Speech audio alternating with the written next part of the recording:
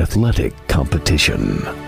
It can easily be broken down into two parts: the minutes or hours it takes to complete the event,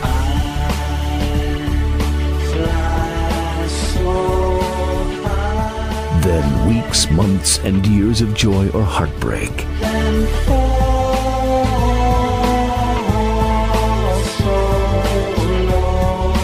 Finally, the decades to analyze and debate it. From the press box to press row, Donal Ware will break it all down for you with an in-depth look at historically black college athletics, as well as the biggest news stories and newsmakers of the day. It's time to talk the talk with those who walk the walk.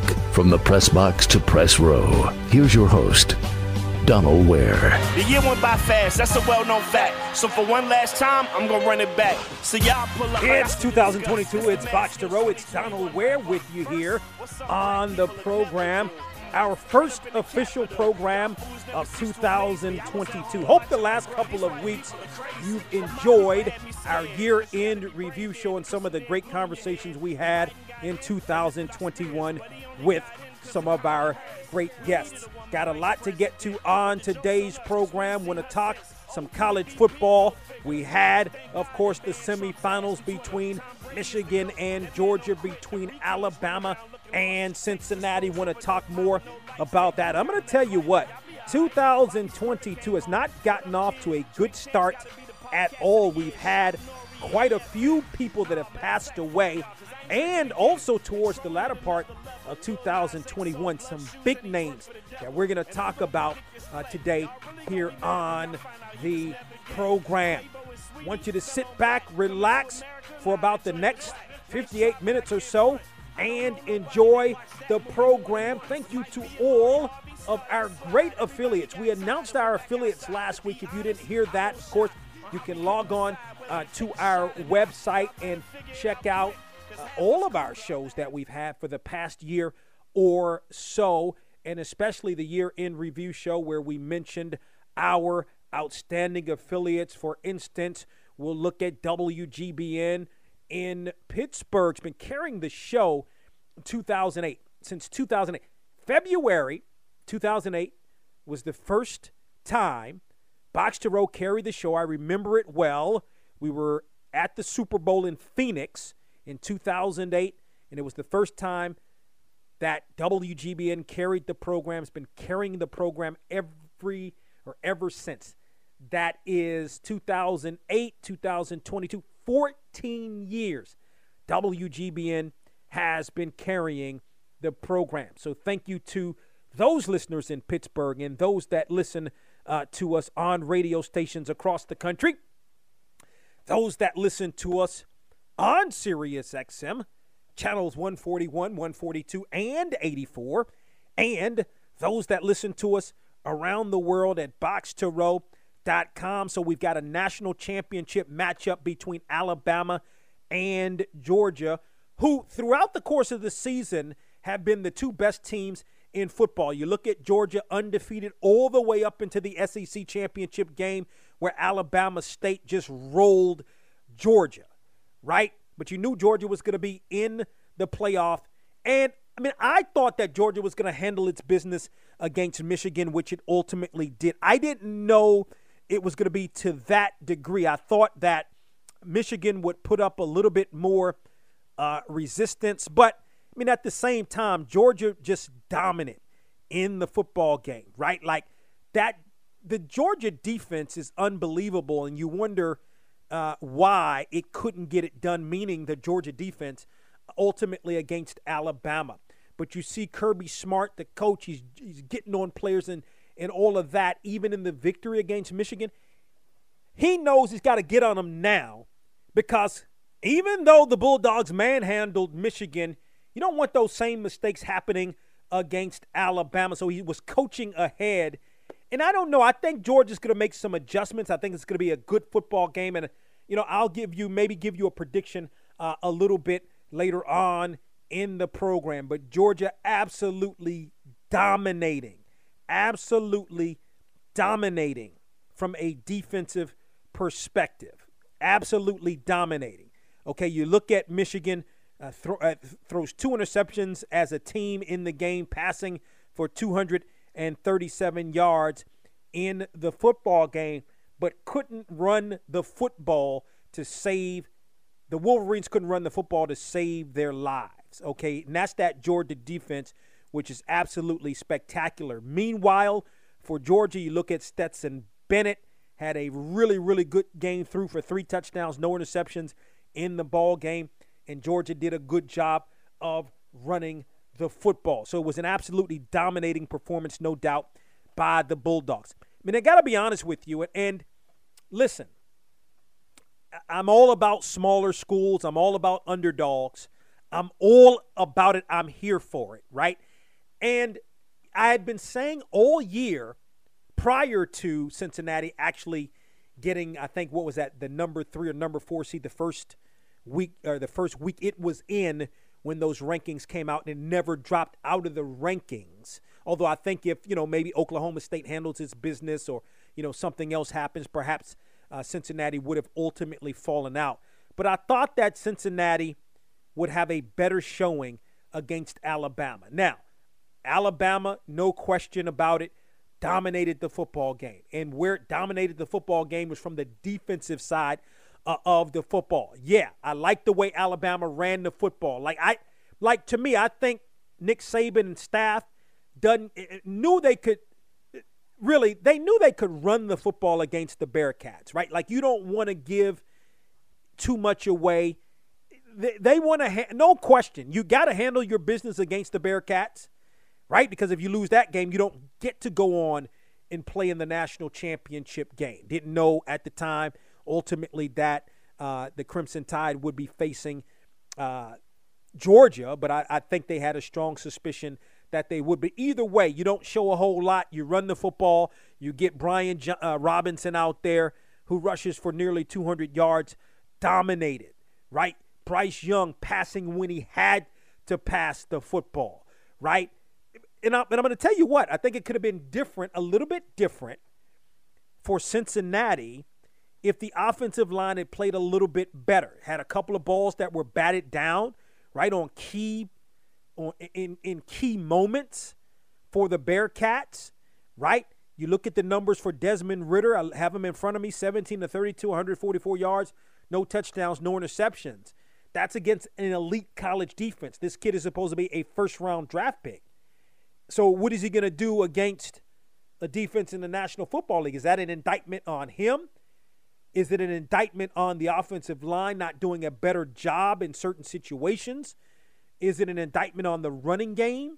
Perhaps couldn't run the football. Or is it just because Alabama has an absolutely phenomenal defense? I mean, I think it may be the latter. But, again, if you're Ridder, right, like you've got to be able to do more against an elite college program.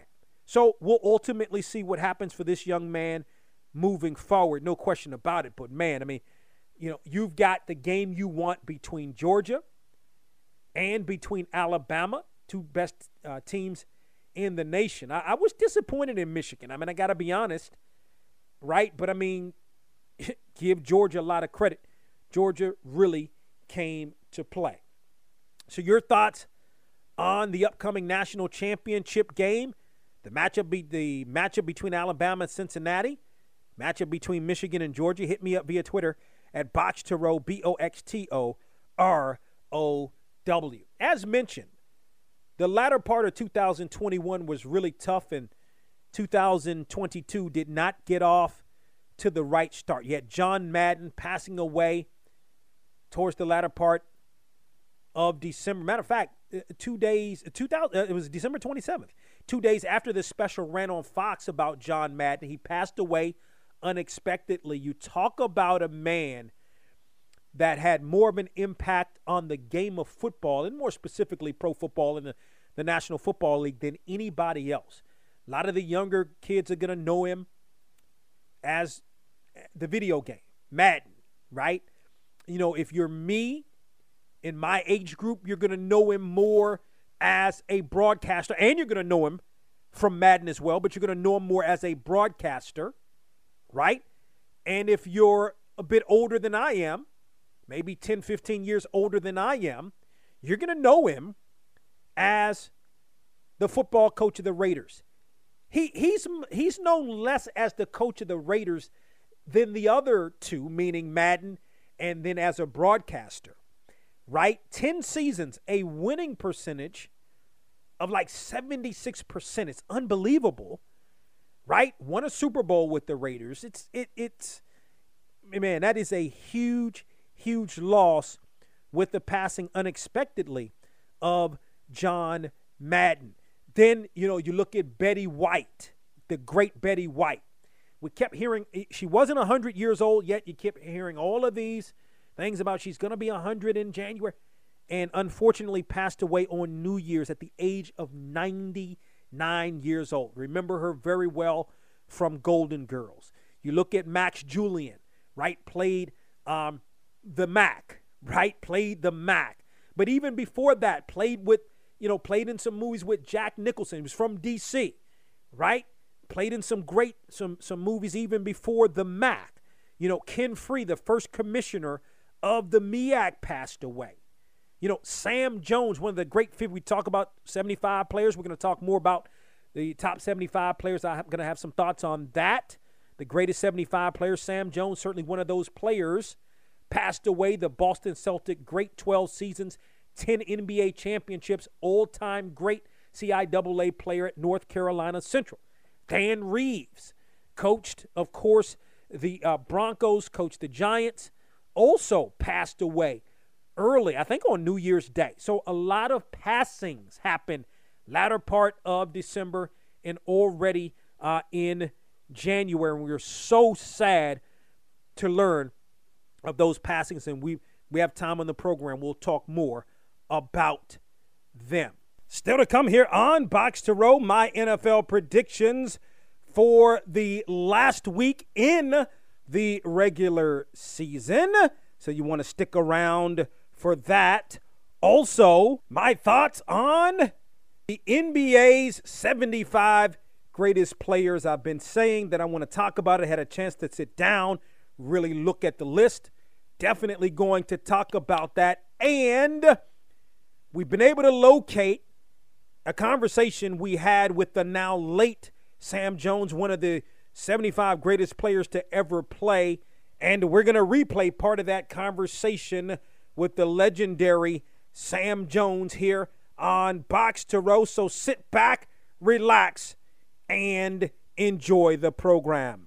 Find the Boxtorow YouTube page for conversations with stars like Amari Hardwick, Brandy, Michael Strahan, and with some of our favorite sports guests over the years. The old Renaissance is the new Renaissance, standing on tradition while embracing the spirit of distinction. This is the Harlem Brewing Company. Uniquely crafted beer brewed to deliver a taste, a sound, and a feeling that can only be described in one way: Harlem style.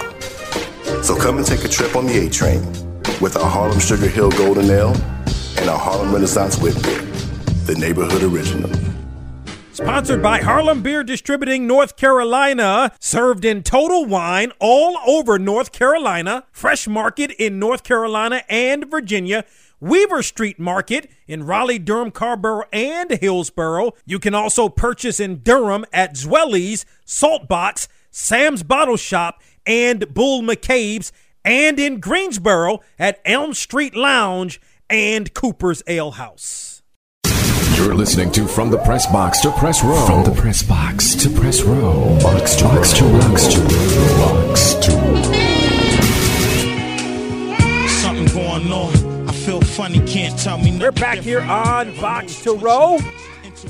So I want to talk about the list of the 75 greatest players in NBA history, the list that the NBA released late last year. Now, really, I didn't have a chance to really dive into it. I wanted to take my time and really dive into it. I knew some of the players that were on the list, some of the new players that were on the list, or an additional 25, because all of the 50 players remained on the list, and then there were an additional 25 that were not on the list, including 2 that probably should have been on the original 50 list. But I wanted to really take my time.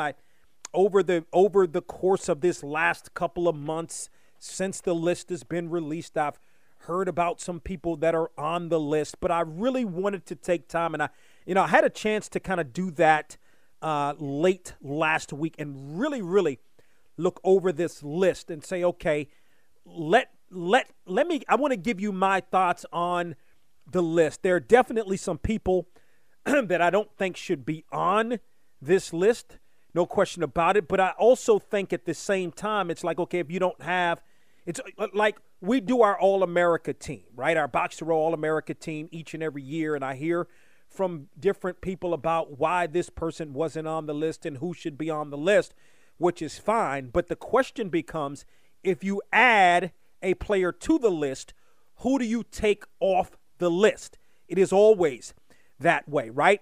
So let's look at the players that are on the list now. As a matter of fact, there's 76 players because we had a tie. The players that weren't part of the 50 that are part of the now 26. Giannis Antetokounmpo, Kobe Bryant, Stephen Curry, Tim Duncan, Kevin Garnett, Kevin Durant, James Harden, Allen Iverson, Jason Kidd, LeBron James, Bob McAdoo, Kawhi Leonard, Reggie Miller, Russell Westbrook, Steve Nash, Dirk Nowitzki, Carmelo Anthony, Chris Paul, Anthony Davis, Gary Payton, Damian Lillard, Paul Pierce, Dennis Rodman, Dwayne Wade, and Dominique Wilkins are all part of the 26 that weren't a part of the original 50 back in 1996. Now, 2 of the players, in my opinion, that should have been part of the original 50 that weren't, Bob McAdoo and Dominique Wilkins. I mean, you look at the career, even at that time, that Dominique Wilkins had. I mean, it's no question in my mind that Dominique Wilkins got snubbed. I mean, I think when you go back to that list of 96, I mean, certainly, to me, Shaquille O'Neal should not have been on that list at that time. He had only been in the league, I don't know, let's see, that was 96. I think that list was, I can't remember if that's 90, I think it was 95, 96 season. So that would have put him in the league for 3 years at that time. But I think you look ahead at what he could be, right? So you don't want, you have that 50th anniversary list in the 50 greatest players. You don't want to leave a player like that off the list that that should be on the list. So, I mean, I get that. I mean, but so if we're talking about replacing, I mean, I definitely would have replaced both Bob McAdoo and or Dominique Wilkins with Shaquille O'Neal at that time. So for me, I'm going to break it down in a couple of different ways. I'm going to break it down in terms of players that are playing today that I think should be on the list, players overall that should be on the list, right? In other words, between that 96 list and this list, but aren't playing today. Then I'm gonna give you a couple of names that I don't think should be on the list at all, but I think I'm going to give you a reason why they are on the list, and I'm going to also give you some players that I think possibly should be on the list. So Giannis Antetokounmpo, to me, definitely should be on the list. 2-time MVP. He's won certainly a championship. You look at what he's doing now, he's dominating, much like Shaquille O'Neal back when that list was done back in 96. Absolutely dominating, okay, and has won a championship and 2 MVPs, no doubt about it. Stephen Curry has changed the game. All-time leader in terms of three-pointers in the NBA, has changed the game, but not only that, has really upped his game. Remember, a lot of times we talk about Steph Curry, we don't talk about the fact that he went to Davidson, right, that he was a small college kid, and look what he's become. He's become an absolute great ball handler, can get his own shot, can shoot, finishes, does those things well, okay? Kevin Durant, maybe the greatest scorer to ever play, right? No doubt about it. Plus, he can play some defense, too. Has won 2 NBA championships. Not as a hanger-on. If it wasn't for Kevin Durant, Golden State would not have had the 2 championships it had back-to-back in 17 and 18. James Harden, one of the greatest scorers we've ever seen play the game. Yes, he hasn't won a championship yet, but, I mean, when you look at the skill set, what he's able to accomplish, I mean, that guy can really play ball. Greatest 75 players of all time, no doubt. LeBron James, do we need to say more? Kawhi Leonard, championship, right? One of the greatest two-way players to ever play the game. No question about it. Not only a championship on a Spurs team that had a big three, but led a Toronto team to a championship that ultimately would not have won a championship without him.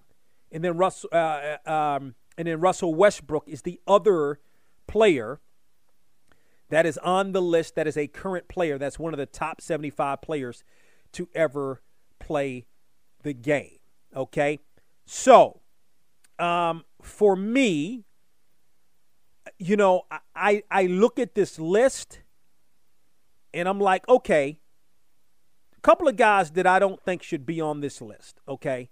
I'm looking at that are on the list, okay?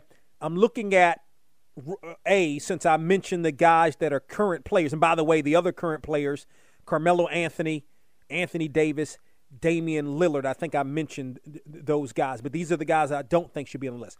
Russell Westbrook, I get it. He's a triple-double machine. I mean, I get all of that, but let's think about that. Is he one of the greatest 75 players that have ever played the game? To me, when you have a list like this, in a lot of respects, it should be a situation where you shouldn't be able to tell the story of a situation without that person. I'll give you an example.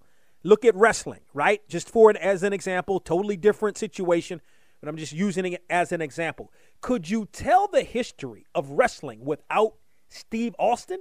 Could you? You can tell the history of the NBA, the history of basketball without Russell Westbrook, I think. Now, if you talk about triple-doubles, what he's been able to accomplish as a guard, those type of things, I mean, maybe. He's only gotten to, one NBA Finals, right? I don't think so. Anthony Davis, definitely not. Yeah, he's won a championship, okay. He's a great talent. But are you telling me he's one of the greatest 75 players to ever play the game? Ever? No, I don't think so. Damian Lillard, one of the greatest 75 players to ever play the game? Right, I get it. Dame time. He's a closer. Right, like I'm not disrespecting that. I get all of that. And, you know, maybe if he had a championship by this point, it's going to be hard for him to get a championship in his current situation. Maybe, right? You can look at Dame time, right? He's a great closer, no question about it. He's never led his team to an NBA Finals. I think he's been to an NBA Western Conference Finals, but not an NBA Finals. One of the greatest 75 players to ever play? I don't know about that. Carmelo Anthony, for me, I get it. Great scorer. When he was with Denver, a lot of people forget when he was with, I mean, he really made his name when he was with Denver. Went to the Knicks, did some good things, was out of the league for a couple of years. People were wondering why, and you can see why he should be in the league. Great shooter. I mean, I don't know. I don't know. Carmelo Anthony is a really dynamic player. I may have to take that back the more I think about it when I think about his scoring ability, not only with his jump shot, but also what he's able to do around the basket. He plays big. He's got that turnaround jump shot, and I'm talking about back in his heyday. I don't know. I mean, maybe. I mean, I just look at the other fact. I mean, he's never led his team to an NBA Finals either, right? He was supposed to come to New York and be the man. No, he wasn't. Okay, so you know, I may go with you on Carmelo Anthony. Okay, now. Since I said name those guys, Anthony Davis, Damian Lillard, Russell Westbrook probably shouldn't be on the list, right? Well, who may have gotten snubbed that maybe should be on the list? Dwight Howard? I don't know. Like, I think people forget, right? Because ever since Dwight Howard left Orlando, it hasn't gone well for Dwight Howard. He went to Houston, didn't go well. Went to the Lakers the first time, didn't go well. Ultimately won a championship with the Lakers. But during his Orlando days, he was dominant as a defensive player and almost unstoppable as an offensive player. Like, he didn't have a great repertoire in terms of moves and all that. He was a power guy. And I would put him on the list before I put Anthony Davis on the list. I would, right? To me, I would do that. I look at some of the other players. Tony Parker, maybe. Was he a top 75 player of all time? I don't know. Vince Carter. Like, I think Vince Carter's a Hall of Famer, top 75 player. Probably not. Definitely Dwight Howard. To me, Dwight Howard should be one of those that's on the list. How about Alex English? Like, Alex English was a beast when he was with Denver. He wasn't part of the 50 team, and I could understand that at the time, right? But I'm looking at the players, some of the players that are on the 75 list.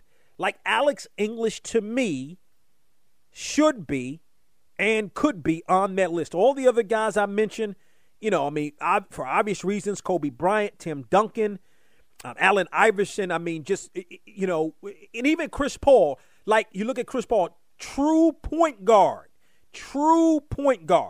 Chris Paul, definitely, right?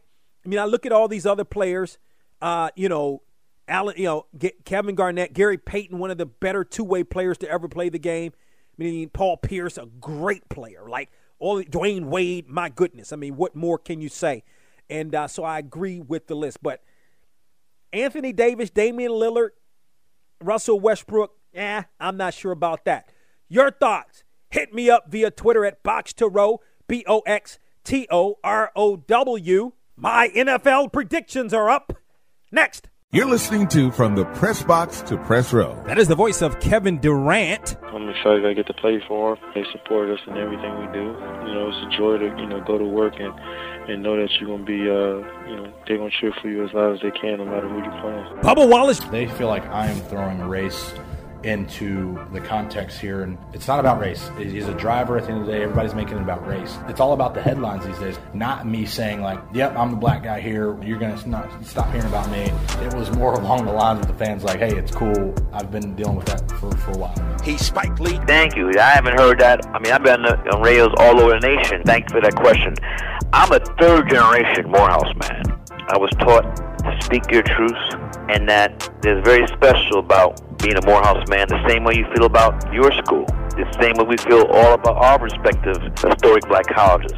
That would have been my first choice anyway, and I'm proud to be a Morehouse man. I'm talking about none other than Serena Williams. That was definitely one of the better matches I've ever played. I've had just like that. I was really focused, just really, excited. That is the voice of Steph Curry. Your progress from Davidson to now with Golden State. Where I've come from in high school into a small D1 college at Davidson. It's a great story, and I'm just having fun, living my dream and riding the ride. Ron Rivera, great player. Did you see yourself as a coach? I've been told a lot of times by a lot of people, boy, you're kind of like a coach on the field. I always felt at some point, I'd probably get into coaching. It all started because of my son wanting to play football. The one and only Michael Strahan. Always good to talk to you. Hopefully next time it won't be, 14 years you get to.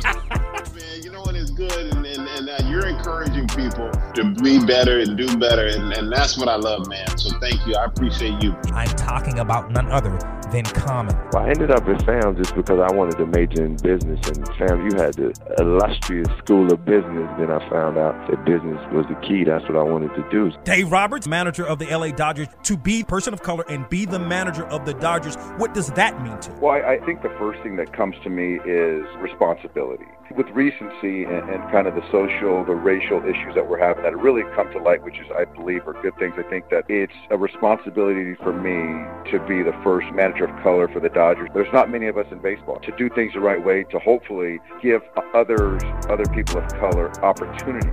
Hopefully it just paves the way. So I think that for me, I definitely look at it as responsibility, but something I'm willing to undertake. Omari Hardwick. And it's crazy that you say that. I got one of your colleagues and one of your contemporaries, and that being Stephen A. He hit me about 3 weeks ago, and he texted me and he said, "Oh, how did I miss this one?" but it's equally been a beautiful thing for me to see how much you guys who work in sport are fans of me. But for you to like it as much as Stephen A. said he liked it, and all within the last 3 weeks, you both are commenting on it. I'm in good company. We're HBCU guys, you know. I know I'm in good company. Of course, bro.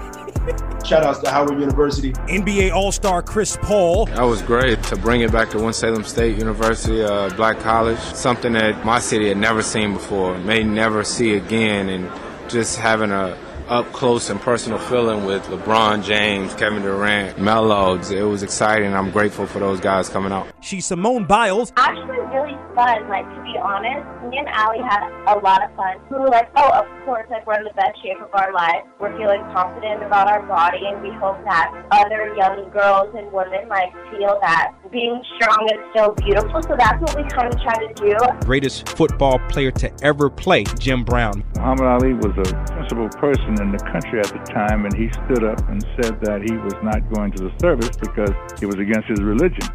Called all the top black athletes together, along with Carl Stokes, the first black mayor of a major city. So I'm glad you brought that particular incident up. Snoop Dogg is on the mic. Pay attention. Oh, man, thank you for having me play in a real way. I mean, I'm so honored. Snoop Youth Football League has done so many wonders. We got over 200 kids that have graduated from high school. We have over 50 kids that have gone to Division I. Kyrie Irving. Playing at Duke for Coach K, what was that like and how that prepared you for the league now? Playing 11 games, you know, a lot of people think that's not a big package for you to become a better player, but for me it was. Playing for Coach K, he gave me the keys to the car, and I was driving it in the first 8 games, and being a part of something special like that and having the brotherhood built at an institution such as that one is an experience that you never forget. Ice Cube has been our guest. Hey, man, thanks for letting me talk a little music, movies, and sports. Hey, my favorite 3 topics. From the Press Box to Press Row is the sports talk show that is the voice and the talk of HBCU sports, with a flair for pro sports talk and entertainment. Check the show out online at www.boxtorow.com. That's From the Press Box to Press Row, real, relevant radio. It's the last week of the regular season in the National Football League. Going to take a look at the Week 18 matchups. I'm going to give you some thoughts on who I think we will see in the Super Bowl as well. It's a pre-Super Bowl prediction. Of course, next week we'll take a look at who actually made the playoffs in some of those matchups. The Chiefs at the Broncos. It's a situation, and I think COVID is going to play into a lot of these football games. A lot of players are missing. This Omicron variant is just sitting, having guys out, right? So Chiefs at the Broncos. I mean, I look at the Chiefs, the Chiefs want to play well going into the playoffs. Meanwhile, you look at the Broncos, had some opportunities in the latter part of the season, just unable to ultimately capitalize on them. I expect for the Chiefs to keep rolling.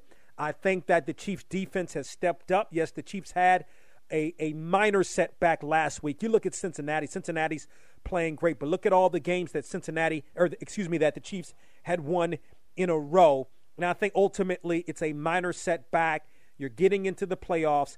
I like the Chiefs over the Broncos in Denver. The Eagles and the Cowboys, both teams are in the playoffs. The Cowboys win the NFC East. And as embarrassing a loss a couple of weeks ago as it was for the Washington football team against the Cowboys weren't that great because you're playing a Washington football team that isn't very good. You're playing a Washington football team that didn't have a lot of players either, plus was coming off a Tuesday night game, and ultimately we saw what happened when the Cowboys played a legitimate contender in the Arizona Cardinals. Meanwhile, I look at the Eagles, solid football team. I mean, I like the Eagles. I like Jalen Hurts. I was surprised when I saw that he was a Pro Bowl alternate, and I was like, wow. He had some spurts in the season that weren't good, but he had some solid spurts. I mean, he's a good quarterback. I think I've been saying this, and a lot of people were saying, well, when he was coming into the league and coming out of Alabama, transferring to Oklahoma and all of these things, I thought he was going to be a good quarterback, and I think he is solid. Yeah, I looked at the numbers, very, very solid numbers, 10 rushing touchdowns on the season and a good amount of yards in terms of on the ground and solid through the air. This is a tough one to pick. The Cowboys aren't as good as their victory over the Washington football team. So I'm going to go with the Eagles at home. I like the Eagles at home over the Cowboys. Washington football team and the Giants. Both are bad football teams. The Giants are really, really bad football team, but it's a football team that has been beset by injuries all season long. You look at Daniel Jones, hasn't played much. Saquon Barkley beset by injuries throughout the course of the season. I thought this was going to be a Giants team coming into the season that was going to be able to compete because I really liked what I was seeing with respect to the Giants defense. I look at the Washington football team, Taylor Heineke, he made a valiant effort this year. He has the ability to be a starting quarterback.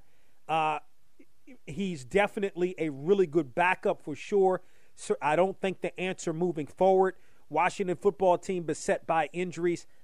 I'm going to still go with the Washington football team in this game over the Giants. The Bengals and the Browns. The Browns, a lot of people were saying before the season the Browns were a Super Bowl contender. I never thought that the Browns were a Super Bowl contender. I thought a really good football team.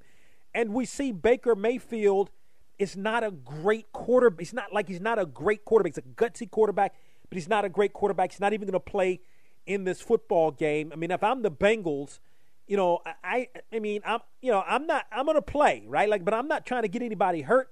I've wrapped up the AFC North, right? You want to go out on a win, no doubt about it, but I want to keep some guys healthy. And by the way, the Bengals defense isn't bad, but man, when you look at Burrow, you look at Chase, these guys are phenomenal, mixing all those receivers.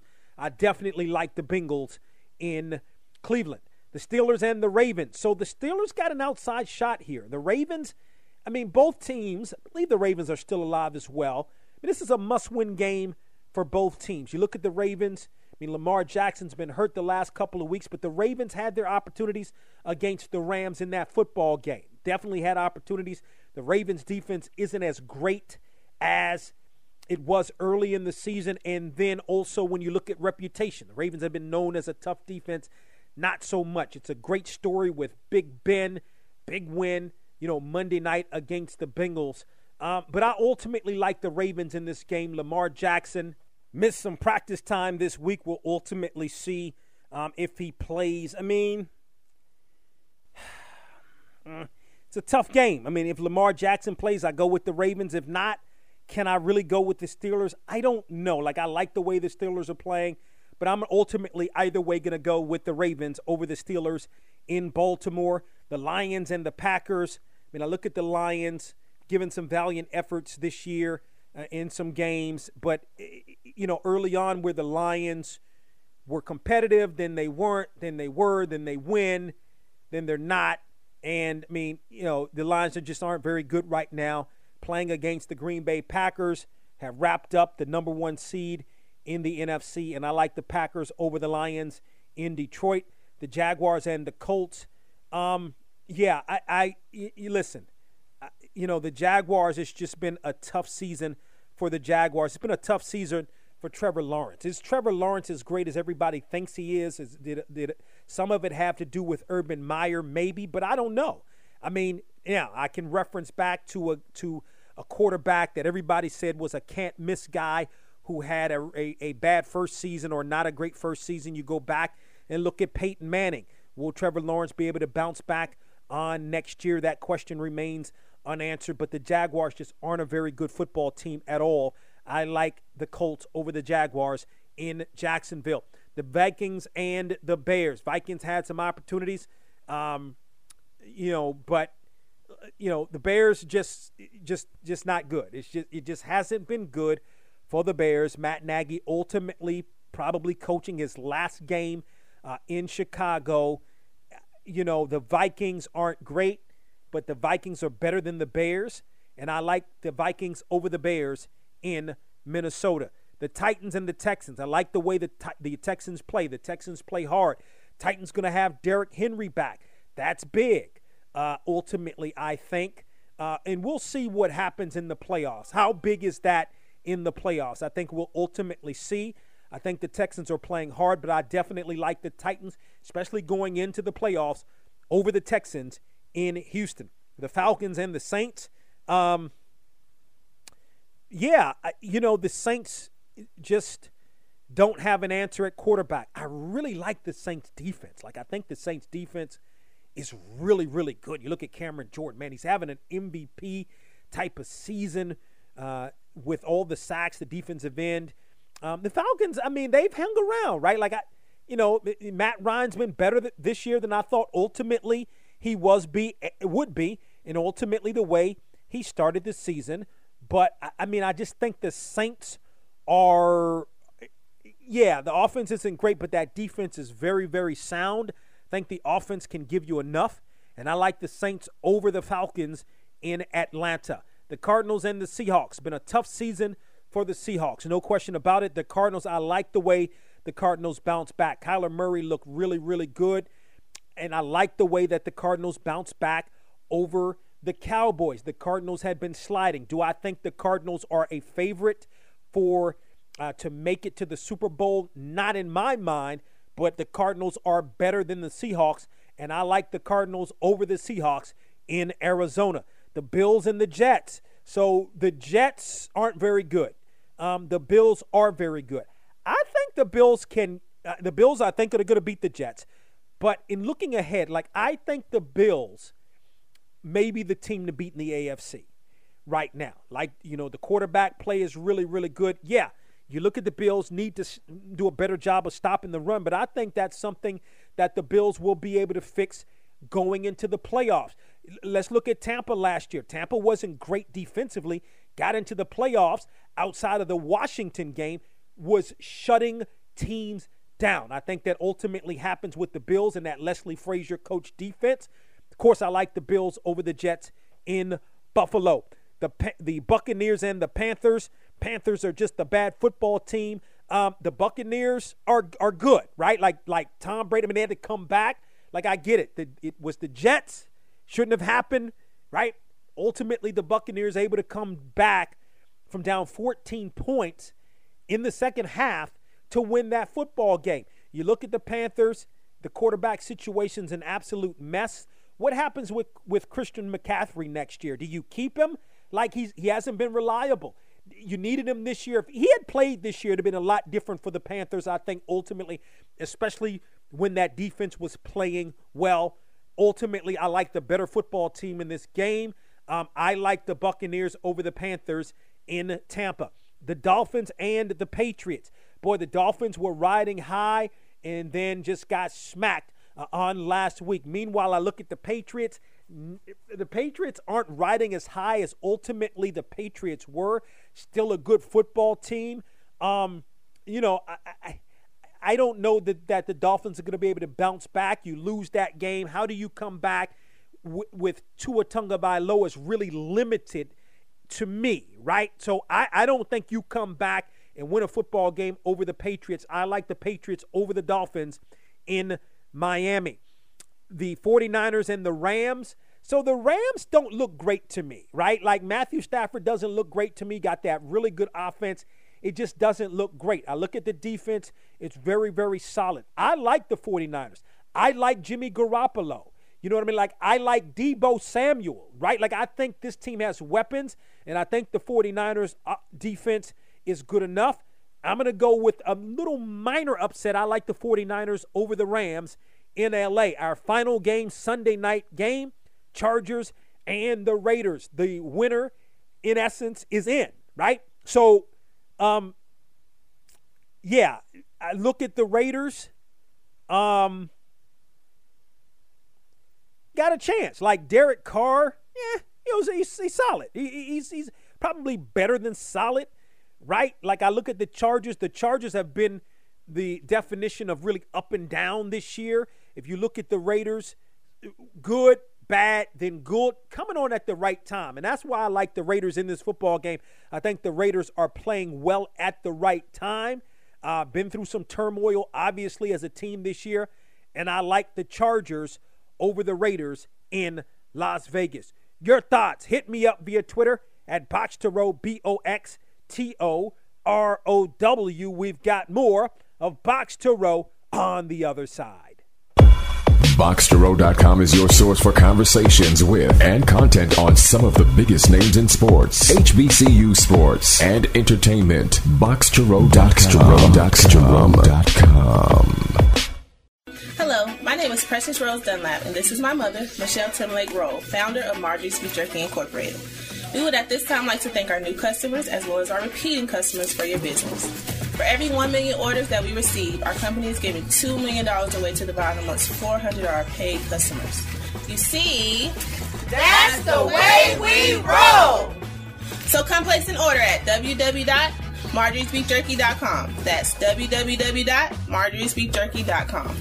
Marjorie's Beef Jerky is the best tasting beef jerky on this planet. Marjorie's Beef Jerky.com.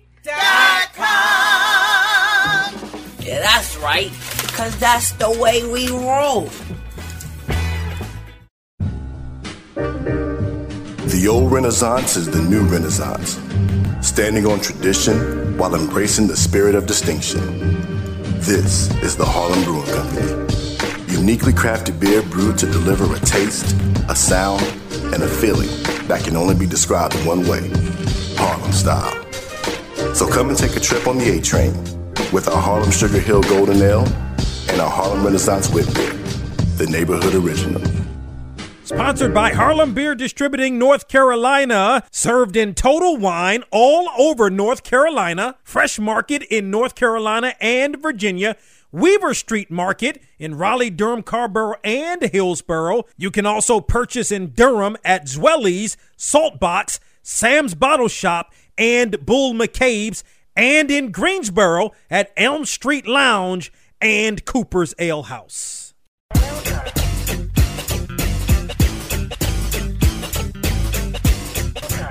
It's Donal Ware, from the press box to press row. Welcome back to Boxtorow. Follow us on Twitter at Boxtorow, Boxtorow. Also on Instagram, Boxtorow. So we have a conversation from the legendary Sam Jones, who passed away last week. And this conversation goes all the way back. And I had to pull this because I didn't have a date on this particular conversation with Sam Jones, but in the intro, I mentioned the fact that Red Auerbach had just passed away. That's why we had Sam Jones on the program for the first time, had him on at least one more time, if not more. And so this was from the latter part of 2006, must have been November of 2006, when Sam Jones joined us on Boxtorow, and first question I asked him was about the late and legendary Red Auerbach. First of all, he was a wonderful coach. He looked into the black schools. Not too many people were looking into the black schools at that particular time, even though Earl Lord, who graduated from West Virginia State University and a member of the CIAA at that particular time back in 1950, was the first black to play a game in the NBA. Now, the first black, I said, to play the game in the NBA was Earl Lord from the CIAA. I want people to remember that. That's right. And secondly, Red Auerbach took a chance on me and drafted me number one. I became the first black man in any sport from a black institution to be drafted number one by a major league team. And so he took an outstanding chance. And at that time, I knew that a lot rested on my shoulders to prove that we in the CIAA, MEAC, SIAC, and SWAC had a right to be playing in the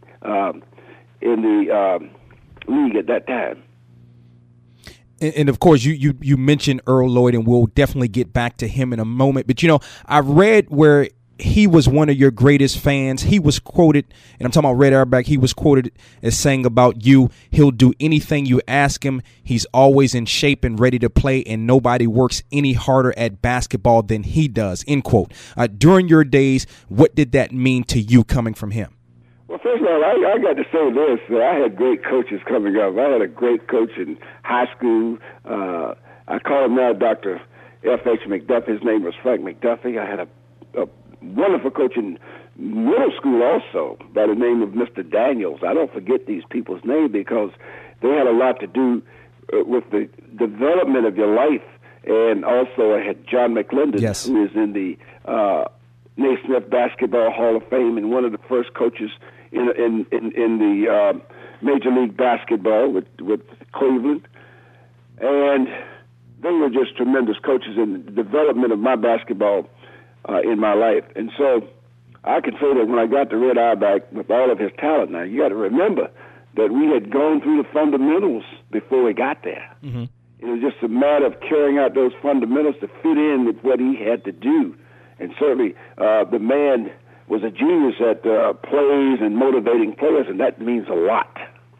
The legendary Sam Jones joining us here on From the Press Box to Press Row. Definitely want to talk to you about John McClendon a little later on. But, you know, it was said that in 1957, Coach Auerbach was not impressed with the 57 rookie crop and that he selected you based upon what another college coach had told him about you. The story goes that you were devastated because you didn't think you had a chance of making that Celtic team and that you were seriously considering a teaching opportunity that you had. Could you tell us about that in those times and how you ended up meeting and impressing Coach Auerbach? Well, first of all, it wasn't about being devastated. It was about a team who had just won their first World Championship, and nobody on that team was retiring. Mm-hmm. And I felt that going to a team like that, not by coming from a small school, because if you can play basketball, it doesn't matter where you go to school. Mm-hmm. If you can play, you have a chance of making a team. But I felt that the coach would not cut another player who had just played on his first championship ever. And then I had to go. There were no other teams that I could go to. I was devastated because of the fact I thought someone else was going to draft me in the first round and did it. And so when I got to Boston, I was not down and out. I said, I got to play my best. I got to prove to him that I can play, and I'm a team player. And I think that's what he liked best about me. And he sort of told me that I was, after everybody had been cut except me that had come in as a rookie, he told me, he said, I think you're a problem. And I didn't understand that. The problem was that he was going to have to cut another player from his team that had won that championship. And that player had been with him for 3 years. And so that's what happened. I just played the same way I played in college. I played as a team, and that helped me in my development. And so I made that team. And by the way, I was a big guard at that time. I was just about 6'5". Right. I was as fast as anybody in the league, and I played defense. I could rebound. And one thing I could do, I could put the ball in the basket. And that meant a lot. And to say that 1957, it was devastated. No, it wasn't. It's just that people were not getting, especially in the black schools, was not getting the publicity like the white schools were. That was the times that was back there. We didn't have the Afro-American, the Amsterdam News, and all that kind of stuff. The Journal and Guide, there would have been no news for the black colleges. But in the meantime, you got to remember, 1957, the University of North Carolina won 32 straight games and won the NCAA championship. And they had a dynamic team. But Red Auerbach reached out. Didn't get anybody from that era.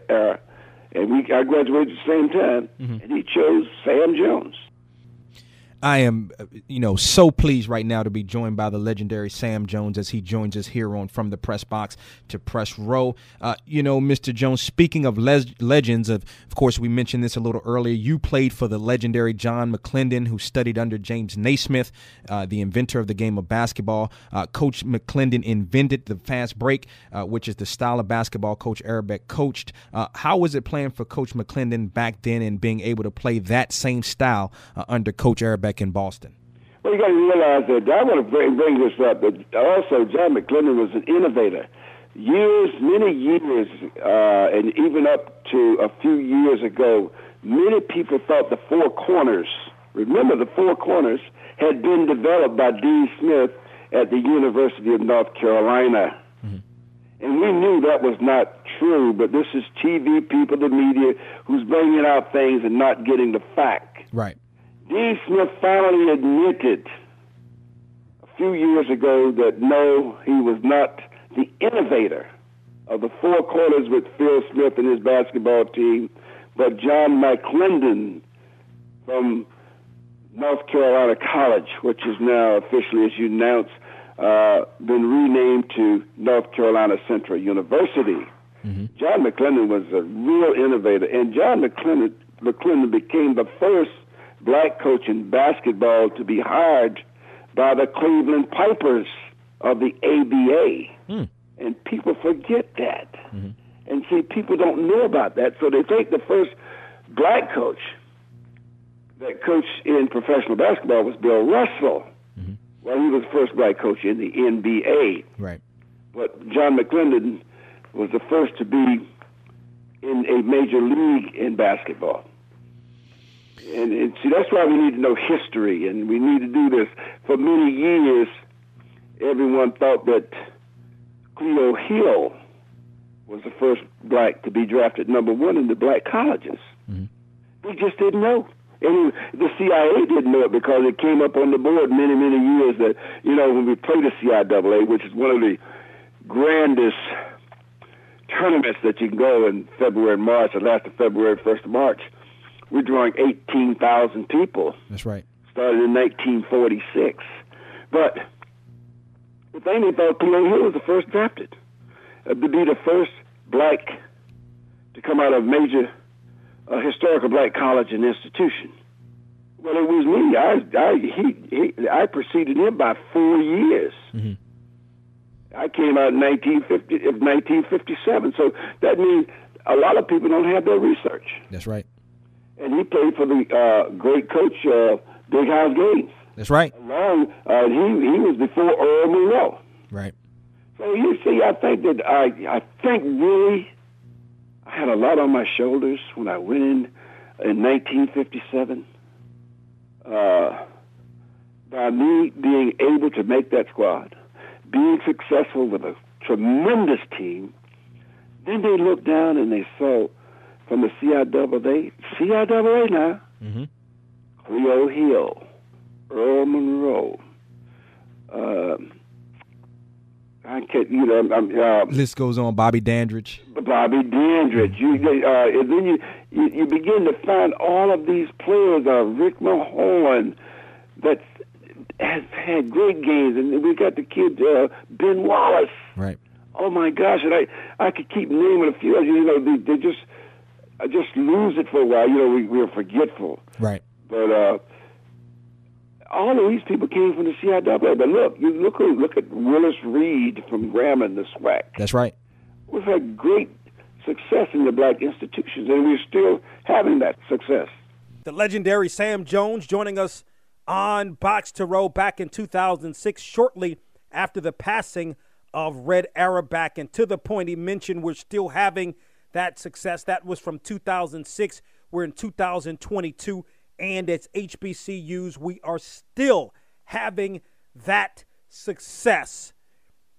With HBCUs, in terms of athletics, in this case, moving on and playing ball, you have a number of different players in the National Football League. Not as many in the NBA. You've got Robert Covington, who plays for the Trailblazers, came out of Tennessee State. But a lot of success in HBCUs. If you can play, they're ultimately going to find you. My time is about up. I thank you for yours. Appreciate you listening to this first episode of Boxtorow for 2022. And, of course, if you missed this or any other program, or for more information on Boxtorow, you can log on to our website, boxtorow.com. And always remember to support those that support. Boxtorow is produced by DW Communications.